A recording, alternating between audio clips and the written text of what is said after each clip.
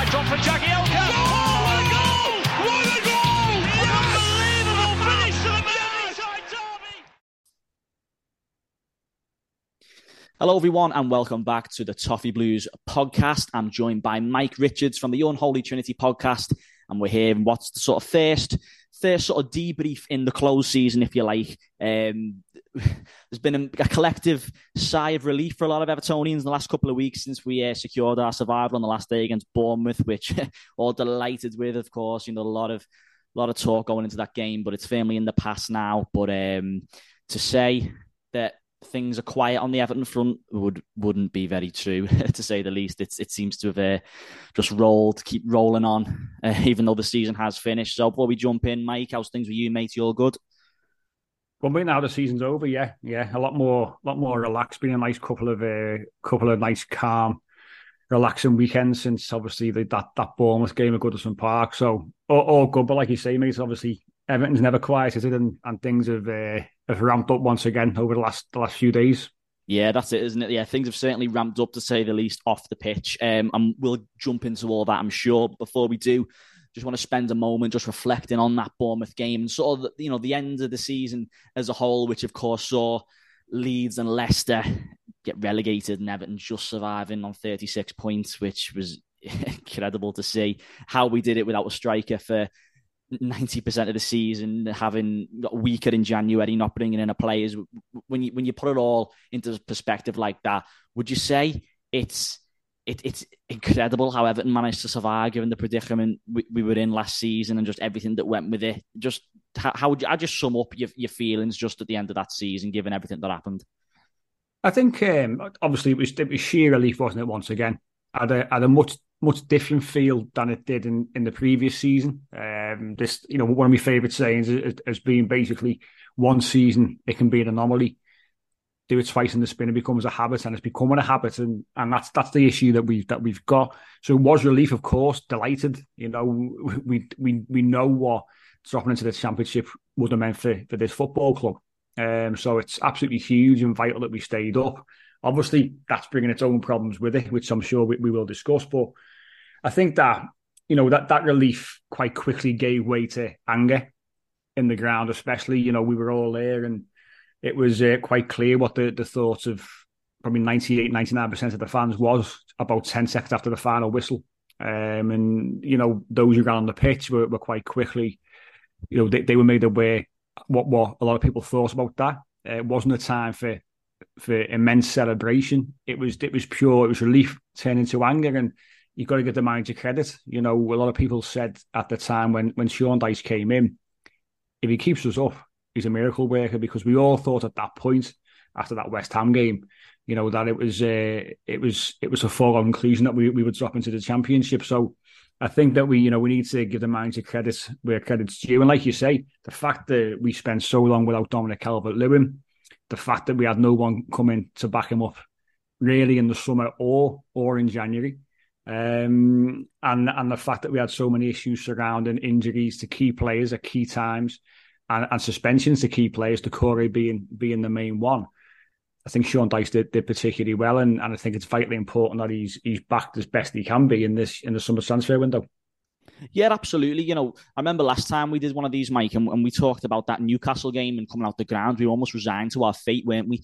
And then I think post that Newcastle game, when we had the Leicester-Brighton double-header, and then, of course, you had the final couple of games against City, Wolves and Bournemouth. That was sort of the run-in for me, those 6 fixtures. Then that was when it was really do or die for Everton. And, there were moments like the 5-1 at Brighton, which no one saw coming. Of course, the points away at Leicester. And of course, let's have it right. We were fortunate with a lot of other results that weren't exactly in our hands. You think that Leicester didn't pick up a win at St. James's Park, which if they did, we'd be having a very different conversation right now. Little moments like the Pickford penalty save, if that goes to 3-1, you find it very difficult to see how we would have got a result out of that. So for you, I suppose it's very hard to really nail it down to one particular moment, because there was a lot of, contributing factors. But for you, what was the point where things started to click into place that we can do this, we can stay up here now? For you personally, was there a specific moment or game for you where you thought that we can get out of this? At the time, you mentioned it then, it was the Pickford penalty. And looking back, that's played a pivotal part in us staying up. If we go 3-1 down, obviously just before half time, in a game that we bossed, to be fair, that first half, we bossed the first half, we had the best chances. That was the moment, wasn't it, where we went in 2-1 down. You saw Pickford's celebrations, and at the time, he was much maligned for doing that. But he probably knew himself, listen, this is a big moment. So at that particular point, that led to us getting a point. It meant that Leicester weren't, there wasn't going to be a big shift in terms of them pulling away from us. And it kept us, truly in the race. But, the moment, the game has got to be Brighton. If you look back at that game, prior to the game, no one gave us a hope. Even ourselves, we thought, get a point here. It'd be absolutely fantastic to get just a point against a side that were fighting for European football, which they got. Finished sixth in the table, play a lovely brand of football, turns over at Goodison Park, obviously, before Frank Lampard left the club. I've got players, both who start and also off the bench, who can cause us major problems. And he just couldn't see how this Everton side could go there and get 3 points. And, the whole 90 minutes was absolutely sensational. So that was really, when the full-time whistle went, because I didn't relax until we scored the fifth, to be fair. Yeah. And, that's just what Everton does to you. But when that final whistle went, that's when you thought, listen, we're in with the shout now. To go there and do that, not only is it a big 3 points in terms of obviously pulling us away and give us a little boost in the Premier League table, it was what it did psychologically to both players, manager, fans alike. The fact that, hang on, look, we've just gone to Brighton and just scored 5 goals. Ridiculous. And there's always those kind of games at the end of the season. And normally Everton are on the end of a hide, aren't they? But yeah, it was ourselves who gave one. So that was the moment. And then obviously Yerry Mina's last minute stoppage time equaliser, forgotten about. Yeah. It just kept things just ticking over, because you just think, don't get a point there. What does that do to the player psychologically? It's such a balancing act, isn't it? So it's so fine, that particular balance from sort of positivity and negativity. But for me, it's got to be the Brighton game was the game. But individual moments has got to be Jordan Pickford. Yeah, I completely agree. I think, I alluded to it before, but James Maddison scores that, it's 3-1. You find it very difficult to see how Leicester don't go on to lose that game. And for us, that just would have been a disaster, knowing the result we got a few days earlier against Newcastle. So, in the end, we were very fortunate to get over the line, of course. I mentioned other results as well helped us out massively. Leeds had a huge fall off. The appointment of Sam Allardyce perhaps didn't go the way that a lot of people expected it to, and Leicester just didn't have enough to get over the line in the end. So very fortunate, and we all know that we can't afford to be back in this position again, and we want to leave. It's almost like the last 2 seasons, they're almost like, if you think of a better phrase, they're like 2 cheeks of the same arse in a way. They're like, it's just been like the same sort of story, and we just want to move on from this now and just forget the last 2 years and hopefully try to really heal this club and really start to move forward. And it's not a quick fix. We know it's not a quick fix, and it's going to take, probably, if we're being honest, a number of years to get back to where we all, expect Everton to be. Now, I want to just talk about the manager, Sean Dyche, who, of course, was brought in to replace Lampard. The job was very clear, to keep us up. By hook or by crook, he ended up doing that. So how do you personally rate Sean Dyche's time as Everton manager? Came in on the pretty much the last day of the transfer window in January. We didn't bring anyone in, no fault of Sean Dyche's, of course. Made some big decisions, such as bringing Abdoulaye Doucouré back into the side, putting faith in players, rightly or wrongly, such as Michael Keane, bringing Yerry Mina back into the fold. Had a bit of a sticky spell around Easter sort of time when we went through that torrid run when Doucouré wasn't in the side. You think back to the United result, the Fulham game. So how would you rate Dyche's time? Of course, he got the job done. We survived. So how does he kick on from here now? Well, I think his record was 5 wins, 6 draws in terms of picking up points, wasn't it? And as you say, the simple task was keep Everton in the Premier League, and he did it. We would have all preferred it not to go to the final game of the season. I think we all, like I said at the start, people were saying if he keeps us up, he's a miracle worker. He did that. We all would have preferred it to have gone earlier, but we all probably knew it wouldn't have gone earlier. I said for a long, long time, if we're going to stay up, it goes to the final game of the season. It was as simple as that in my mind. There was games where I thought we should have won, and he should have done better. It's easy to people. We were pulled ourselves on our show for criticising Sean Dyche and not giving Lampard potentially the same level of criticism. And what I would always say is Frank Lampard was kept on too long. We all agree with that. A lot of people weren't coming for Lampard's head after the Bournemouth games.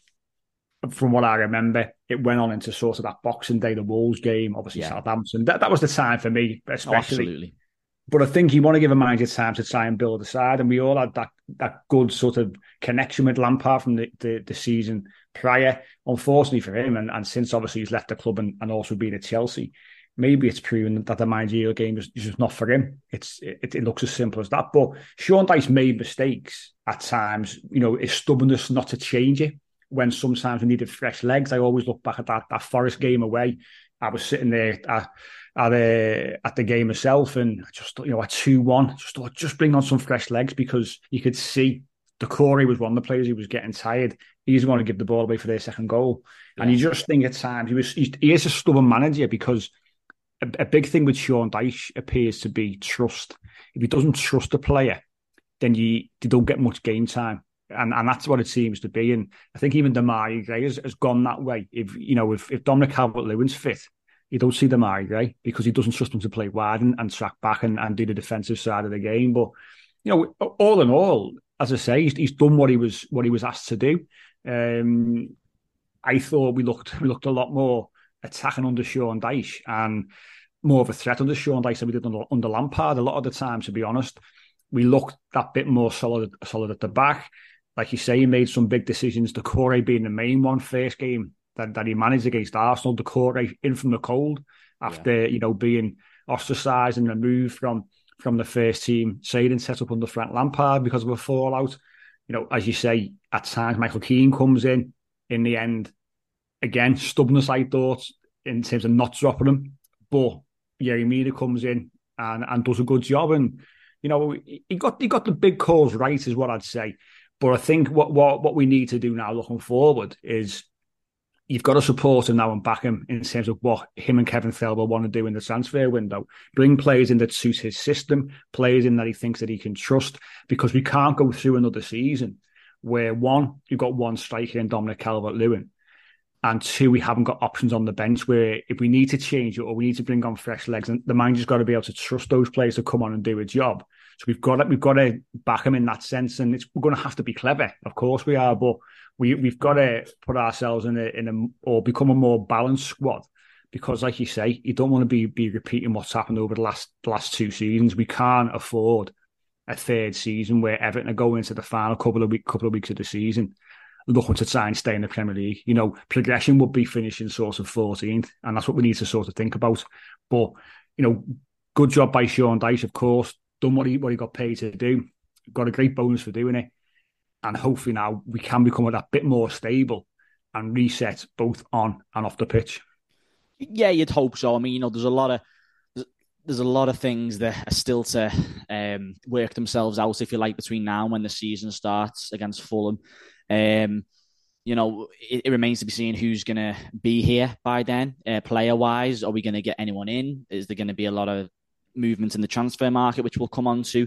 But I think if we want to take any sort of comfort, really, going into next season, I know it's difficult to do as an Evertonian, but if you want to have a little bit of optimism, it's sort of, I suppose, I think, in my opinion, I think we'll be down there next season, but I don't think it will be anything like last day of the season to stay up, relegation battle type of thing, because I just think if you just look at Dyche's points per game ratio and in terms of how he knows how to get results compared to Lampard, I think it'll be enough to make us comfortable without, obviously I think we'll have things to worry about next season, of course, because let's have it right, they're not a great set of players, but I don't think we'll be in as a position of disarray as we were this season, because Dyche was essentially clearing up the mess left by Lampard for large parts of this season, wasn't he? So it'd be interesting to see a full season how he can maybe set this side up to get results, and that's what he did. I say it again,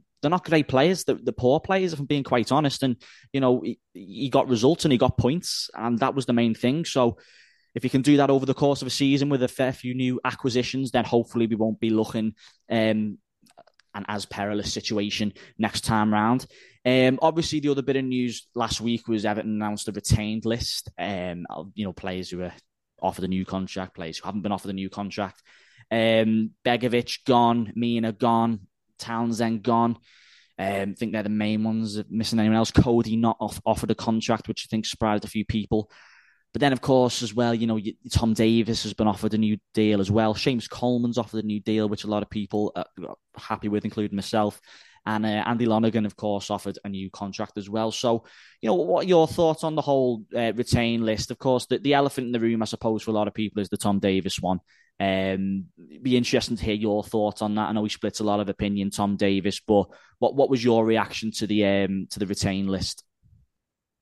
Obviously, Tom Davies was the surprise, wasn't he? But what we need to remember is that it was just he was offered a new contract. I think the talk as of today, this afternoon, what we're recording today, that all the talk was about him turning that deal down and looking to move on, which for me makes perfect sense. Yeah. I think Everton have just seen it as it's another body for the squad.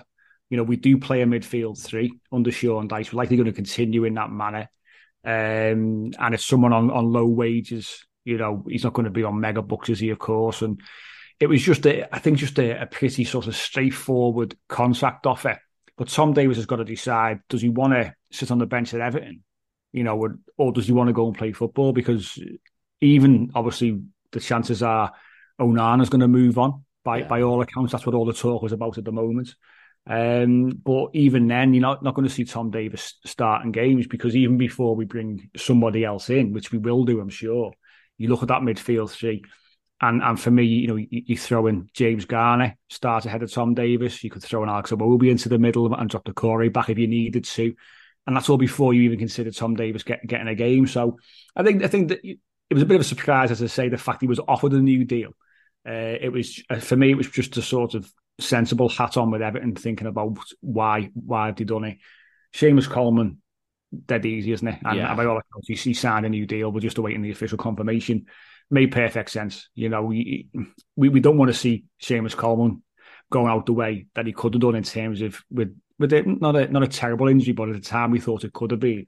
And there was talk that he may retire. But perfect sense. Next season, have your two right backs, Patterson and Seamus Coleman. He's shown the level he can still play at this season. Coleman, think he was terrific under Sean Dyche, to be honest. He was. And Lonergan, he's got the easiest job in Wales football, hasn't he? Hasn't played a game for about 5 or 6 years or something like that. And but he knows his role. The point is, I think it was Begovic was on a podcast. I think it was with Ben Foster, wasn't it, on that Fozcast last week? And he said, like, the goalkeeper group, it's so important when you go to a club that you have a good goalkeeper group, which includes your first, second and third. So he's obviously young goalkeeper, but also your goalkeeper coach. So with Everton, Alan Kerry's been there for a number of years. And he said it's a great group. It's a good group. We're close. We all get on. So him moving on raised a few eyebrows, really, but out of contract, was offered a new deal. Wants to go. I think he wants to go and play and start. And he's been linked to Luton. Luton Town are apparently in for him. So if they can offer him, say, a 2-year deal, and he's going to be the number one goalkeeper, then why would he stay at Everton to stay on the bench? So I get that. He's not a bad level at all. He's pushed Jordan Pickford over the last 2 years. We'd all agree. And when he's come in for Jordan Pickford, I think he's done a decent job. So it's what we do in terms of, do we replace him? Does João Virginia come back in to that goalkeeper group option back from, he's only 23 or 24 himself, still only a young goalkeeper. So we'll see. But the only surprise from the retain list really was the Tom Davies situation, and obviously Begovic not signing. But when you look at both of them and you sit down and you think about it, you understand both decisions, to be honest.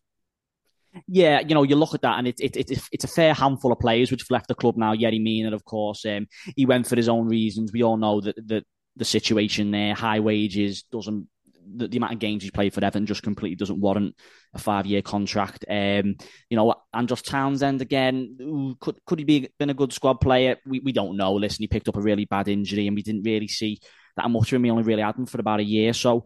Obviously, that leads us on to the next topic of conversation, of course, which is the transfer market. It's so blatantly obvious that Everton need bodies. We needed it in January. We needed them last summer. And they've been very few and far between. We all know the financial situation at Everton at the moment. It seems very much like it is going to be another sell to buy market, similar how it was this time last year with Richarlison. It seems, if you believe what's being reported, that the asset this year, which may be able to give us a bit of flexibility in this summer's market, is the potential sale of Amadou Onana. A lot of talk around Amadou potentially going to Chelsea. Do you expect him to leave this summer? I think I do. And if you look at the bigger picture, if it enables us to bring a few bodies in to strengthen the squad, of course, would that be something you'd be open to? I think, in my opinion, it makes sense, especially if we really want to start reinvesting in these forward areas, which really cost us last season, didn't it? It does make sense, and it's a real shame, really, isn't it? Because when we brought him in, it was seen as a bit of a coup. We outdid West Ham in the bidding side of things. He wanted to come and obviously work for Frank Lampard, and it was a welcome sign and got all the attributes to be a fantastic central midfielder in the Premier League. Big long limbs, good in the tackle, loves to put his foot in. You could see, look at the assist he put through for Dwight McNeil against Brighton for that 5th goal. Look at the ball he slid through for Garner Gay against Bournemouth last game of the season when the keepers tipped it over. He's got a little range of passing there, Onana. Sometimes though, he plays within himself for me. That's what we've seen with him. You want him to stretch his legs and carry the ball at pace. You want him. Even I was watching the Bournemouth highlights about the under time again before, and I'm watching Onana. I think he had a decent game, but he takes a simple option maybe too often, where sometimes he wants to get his head up and look forward, where sometimes he'll go back or sideways. But he's a young kid, was he 21 years of age? It's just a shame that we haven't been able to keep him for 2 seasons, 3 seasons, and build a bit of a side with more quality around him, because he could be the linchpin, I think, as he gets older for any side. But we are where we are. I think, Jordan Pickford is the other asset, if you like, who would demand big money and signed a 5-year deal to protect both ours and his position, to be fair, in February. But I just think that we won't move Jordan Pickford on. I know he's been linked to United and Tottenham, but they seem to be looking elsewhere. I think he's quite happy. He's happy at Everton. He knows the club. He likes where he lives in this part of the world, and I think he'll be staying. So Onana is the sensible option to move on. Obviously, there's a sell-on clause, which any 20% goes to Lille. We don't know yet whether that 20% is 20% of the whole transfer fee or 20% of the profit that is made above what we bought him for. I would assume it's of the profit, because it is Everton we're talking about. It would be a crazy deal to say we sell him for 60 million and you get 20% of that. Wouldn't make any kind of sense. But he's the one, isn't he? Over all accounts, he should free up a little bit for us to go and dabble in the transfer market, because otherwise I think it's going to be very much a case of frees and loans over the course of the transfer window before it slams shut. This is the frustration, isn't it? We love to be able to go and spend, I don't know, in today's modern terms, it doesn't even like an awful lot of money, and 20 million on Gyökeres or something like that from Coventry, you can just come in and be a really credible solution to our goal scoring problems. But it's just not that straightforward at the moment. And, as you said, we are where we are, and it looks like Onana will probably leave, and then hopefully we can start making a few deals. Do you expect? I know it's difficult to say, but do you expect Kevin Thelwell and the likes to have targets lined up right now? I think he has to, really, doesn't he? It was so glaringly obvious how much we lacked in goals and any sort of creativity last season. Surely there's options there ready and waiting. It's just a case of being in a position to, financially and logistically being able to make them happen, which of course is very difficult at the moment, isn't it? Yeah, apparently we had a list for if we stayed up and a list if we got relegated. So there was 2 lists there. It's quiet at the moment. There's been a few little links here and there, but you'd like to think the club are keeping things close to the chest. Obviously, there's a lot going on off the field as well, as we know. But Kevin Thelwell and Sean Dyche will be allowed a little bit of time away, I'm sure. Probably Sean Dyche more than Kevin Thelwell, but work will be getting done as we speak, because, especially if we're looking at free agents, you've got to get in there while you can. And when their deals finish at the end of June, you want to make sure that you've got them lined up to come in at the start of July, announced that particular deal. And there are some decent frees out there that Everton can certainly have a go at. And we've got to be clever, as we said. We've got to get away from bringing players in and offering them daft money. We've seen names linked like Dembele being one. Alfredo Morelos, not a big fan of his at Rangers, linked this afternoon. Not a huge fan at all. Don't see what he brings to a Premier League side, to be honest. But when we bring these kind of players in, we still can't afford to be giving them $100,000 a week, because that's how we get ourselves into the trouble that we find ourselves in at this moment in time. We've shipped players out on big money over the last sort of 12, 18 months.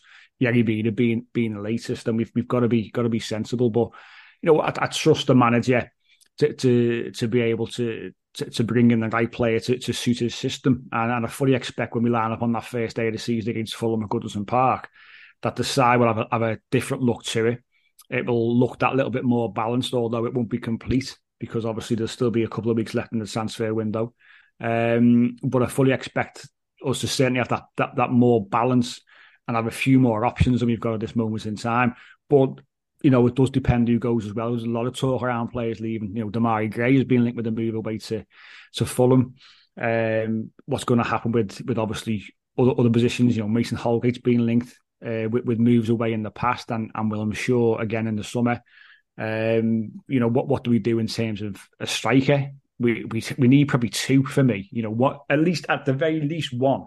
But we need, I'd probably say two strikers, two attacking players to come into that side. So a lot of work to be done, to overhaul this squad, because certain areas we're awash with players, other areas we're not, and we need to get that balance right. And it's going to be a tough summer, I think, and we've got to sort of strap ourselves in for that, and not to expect Everton to go out and spend silly money, but it's going to be an interesting time, I think, to see what the manager and Kevin Thelwell can do.